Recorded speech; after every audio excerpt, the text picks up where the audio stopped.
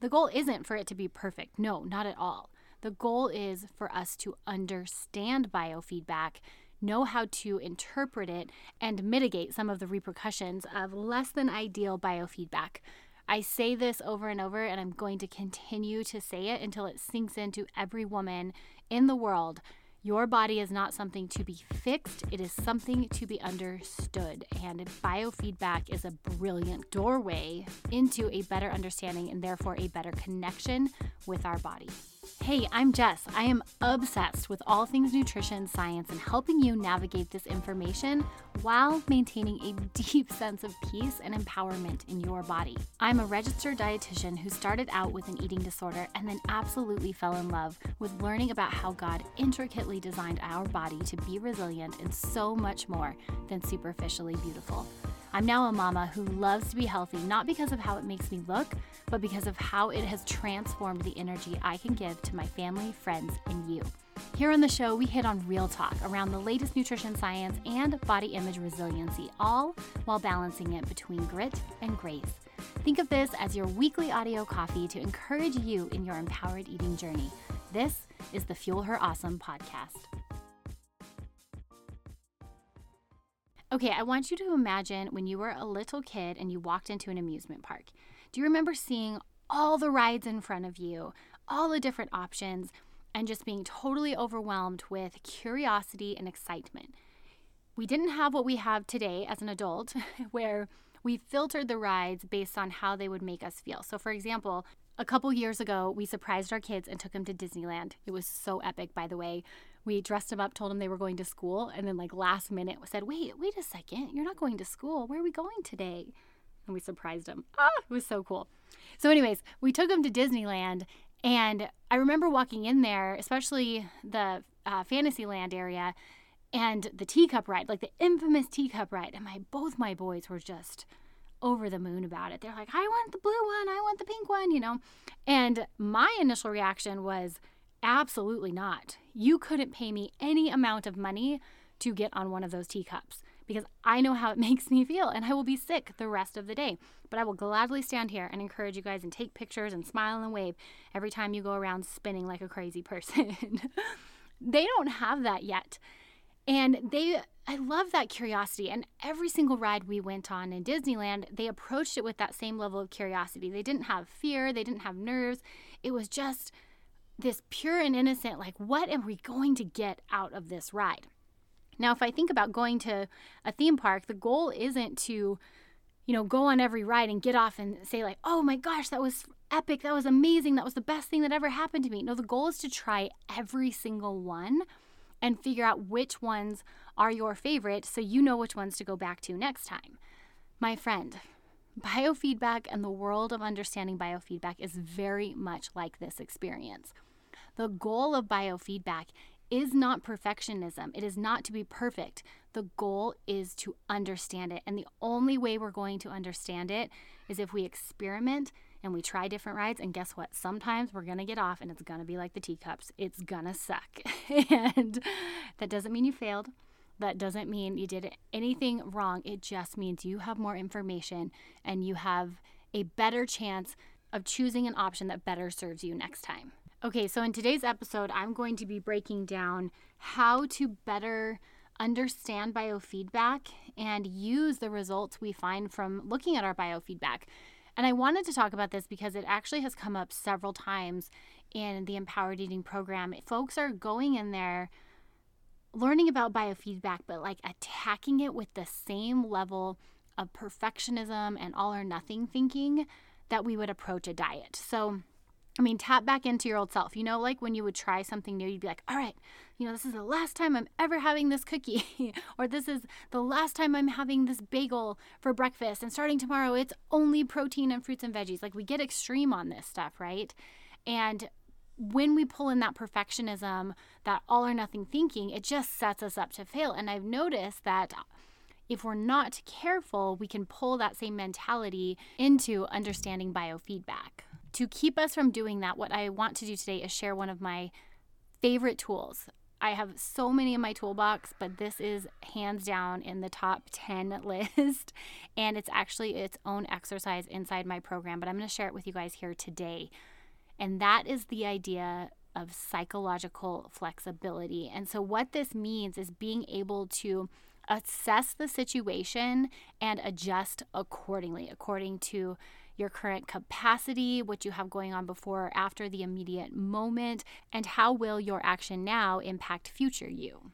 For food and health, this means getting through the bad days and continuing to take care of your body regardless of how you feel, what's happening. This is where some of that commitment to your long-term goals can stay present despite the discomfort that you're feeling in that moment, or maybe the inconvenience of trying to carry out your goal. This is where it happens. So there is a very simple formula for psychological flexibility, and this is actually rooted in something called acceptance and commitment therapy. ACT therapy is kind of a newer spin on cognitive behavioral therapy. They're very different modalities, but I would say they're probably the most similar of all the different ones that are out there. And ACT is something that I absolutely love. It's very values driven. It's helping you understand and practice mindfulness and being in the moment. And it's also action oriented. So this comes from the ACT model. So the formula for psychological flexibility is this. It's 3 things. Are you ready for it? Values plus mindfulness plus action. If we can practice these 3 things in the middle of a stressful or triggering circumstance, or in this case, when we're looking at biofeedback, it can keep us out of that all or nothing mentality. So let's look at an example. One of the things that I always look at for biofeedback is my exercise and my movement. I know when I exercise, I am in a better mood. I have more energy for most of the day, not all the day, because sometimes workouts are hard, and I sleep better.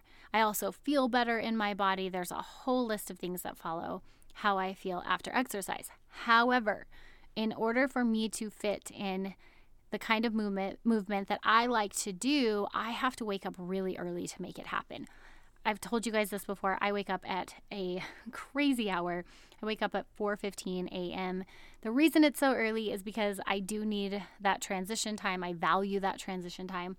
And in order for me to fit a workout in, I need to go at 5:30 in the morning. So voila, that is why I wake up at 4:15 a.m., have my 1 hour of sit, prayer, intention setting, and then work out from 5:30 to 6:30. To be back home and do all the things. This is my routine, and I feel really, really great when I do it. Now, if I were coming into this with a rigid mentality, I would never stray from that, right? I would hold on to the biofeedback I get from movement and say to myself, Jessica, you have to get up and work out every single day because these are the results you get. You feel better, you poop better, you have stronger muscles, you sleep better. The biofeedback is very clear. When I make this happen, I am a healthier individual. That's what the biofeedback says. But if I pull in this psychological flexibility, what it does is it leaves room for me to assess the situation and adjust accordingly. So let's look at my PMS week, which just so happens to be right now as I'm recording this for you. During my PMS week, I have a couple nights where my sleep is generally off, and I'm also incredibly fatigued. My Energizer bunny levels are not where I like them to be the week before I start my period. So this is a part of biofeedback that's not so great, right? When I don't sleep good, I'm exhausted. When it's the week before my period, I'm more tired. And I do know that if I get up and I move my body, I actually feel better. So I know that. However, I am human. And there are some days that I just don't want to get up. And here's where the psychological flexibility formula comes in. If I look at my values, my values are family, faith, impact, and fun. And if I force myself to go to the gym when I'm not feeling it, when it's not fun, when it impacts my mood because I come home and now I'm grumpy and too tired for my family, it impacts my impact because I'm just not as creative or bubbly the rest of the day because I'm so tired. I need to reevaluate. The mindfulness piece is being able to consider my values, like the bigger picture than this present moment, and look at how exercise or maybe sleeping in supports those values. And then also being able to be present in my body in that day, noting that, you know what? It's okay to take a rest day. It's okay to not be so crazy disciplined about it, because guess what? You're going to get there tomorrow and you're going to do an awesome job tomorrow. Or maybe you're not, but you will get back to it because it is a normal part of your rhythm. So it helps me stay mindful and present. And then I can choose my action. I've put everything in perspective through my values. I've been present and mindful in my body in this moment. So I know where I'm coming from and I can make a decision on how I want to move forward. If I have a long day ahead and I want the extra energy later on in the evening, I'm probably going to skip that workout in the morning, snooze my alarm, and go for a little walk with my dog instead. Or maybe I decide to go and take it a little easier than I normally would because I know I'm more fatigued. But either way, there's flexibility in the plan. So this is an example on the exercise front, but you can take this and apply it to food, where you can be flexible with it. Here's another really quick one that I want to share with you that pertains to food. I have a specific Chinese restaurant that I absolutely love. Like, it just, even thinking about it, like my mouth is watering. And the idea of eating it with chopsticks out of the carton just gets me excited, especially if I can sit on the couch and watch my favorite TV show, which Emily in Paris is supposed to come out with season 4 soon. I cannot wait. So my biofeedback when I have this Chinese food is terrible. I have gas. I don't feel good. I am bloated. I do not feel well. I'll just say that.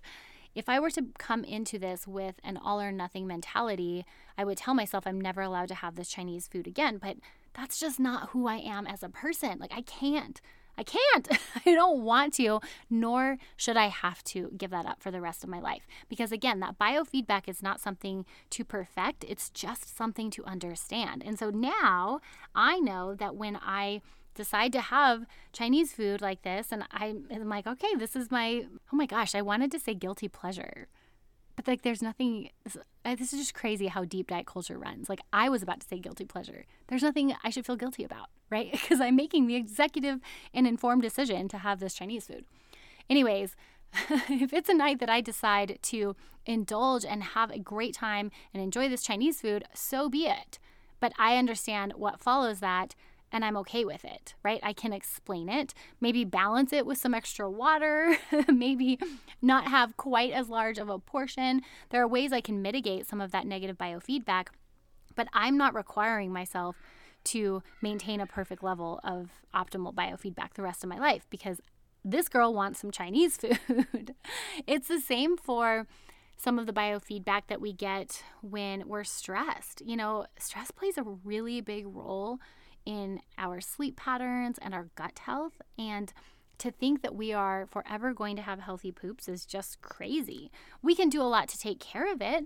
We can understand there are certain probiotics we need to be on when we're more stressed out, or maybe we need to adjust our fiber intake.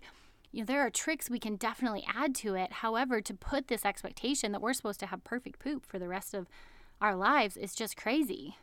Am I the only one that talks about perfect poop? Is that something that's like only a dietitian thing? I don't know. Let me know.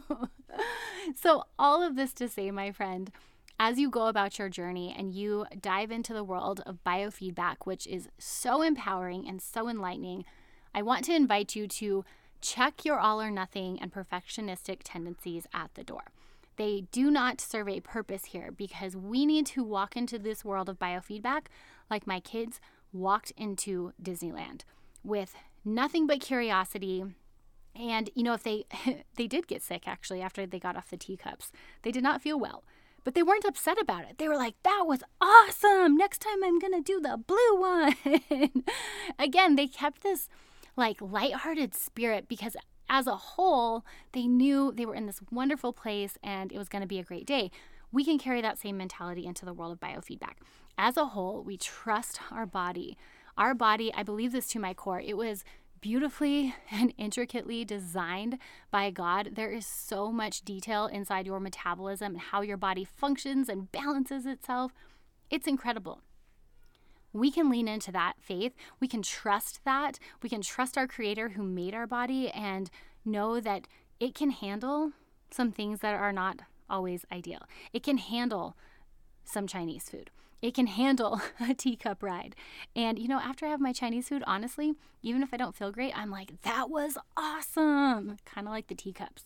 See, it's funny. We just all choose our own, choose your own dangerous adventure, the teacup spinning or Chinese food. Whatever it is for you, though, you understand it. And so I want to invite you to pull in that psychological flexibility formula where we pull in our values first. We practice mindfulness in the moment so we can see it clearly and then make an empowered action moving forward. And that, my friend, is psychological flexibility, and it is so incredibly powerful. If you want to dive more into this world of biofeedback, I love doing this with everyone. You can find more on the Empowered Eating Method over at jessbrownrd.com under courses.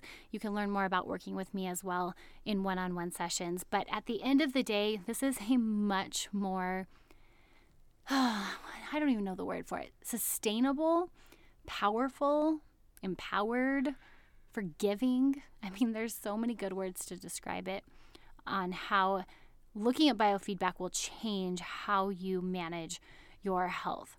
When we put down the scale and switch to this world, it is so much more fun. And then when things don't go as well, you can be like my kids, get off the teacup ride and be like, that was awesome. Next time I'm gonna do this differently. All right, friend. I am wishing you a blessed biofeedback day today, but if it's not, I'm hoping and praying you can pull in that psychological flexibility to move forward. I will see you back here next Monday. Until then, cheers and happy eating. Gosh, I'm so glad you joined me today. If today encouraged you, would you take a minute and encourage me by leaving a review for the show? I read every single one of these reviews, and your words, they mean so much to me. This podcast is here to support you weekly, but it only scratches the surface. To learn more on how you can become an empowered eater, snag my free workshop, How to Eat Intuitively and Hit Your Goals Without Obsessing Over Food, at jessbrownrd.com. Don't forget to join me right here next Monday, where I cannot wait to fuel your awesome. Cheers, my sweet friend, and happy eating.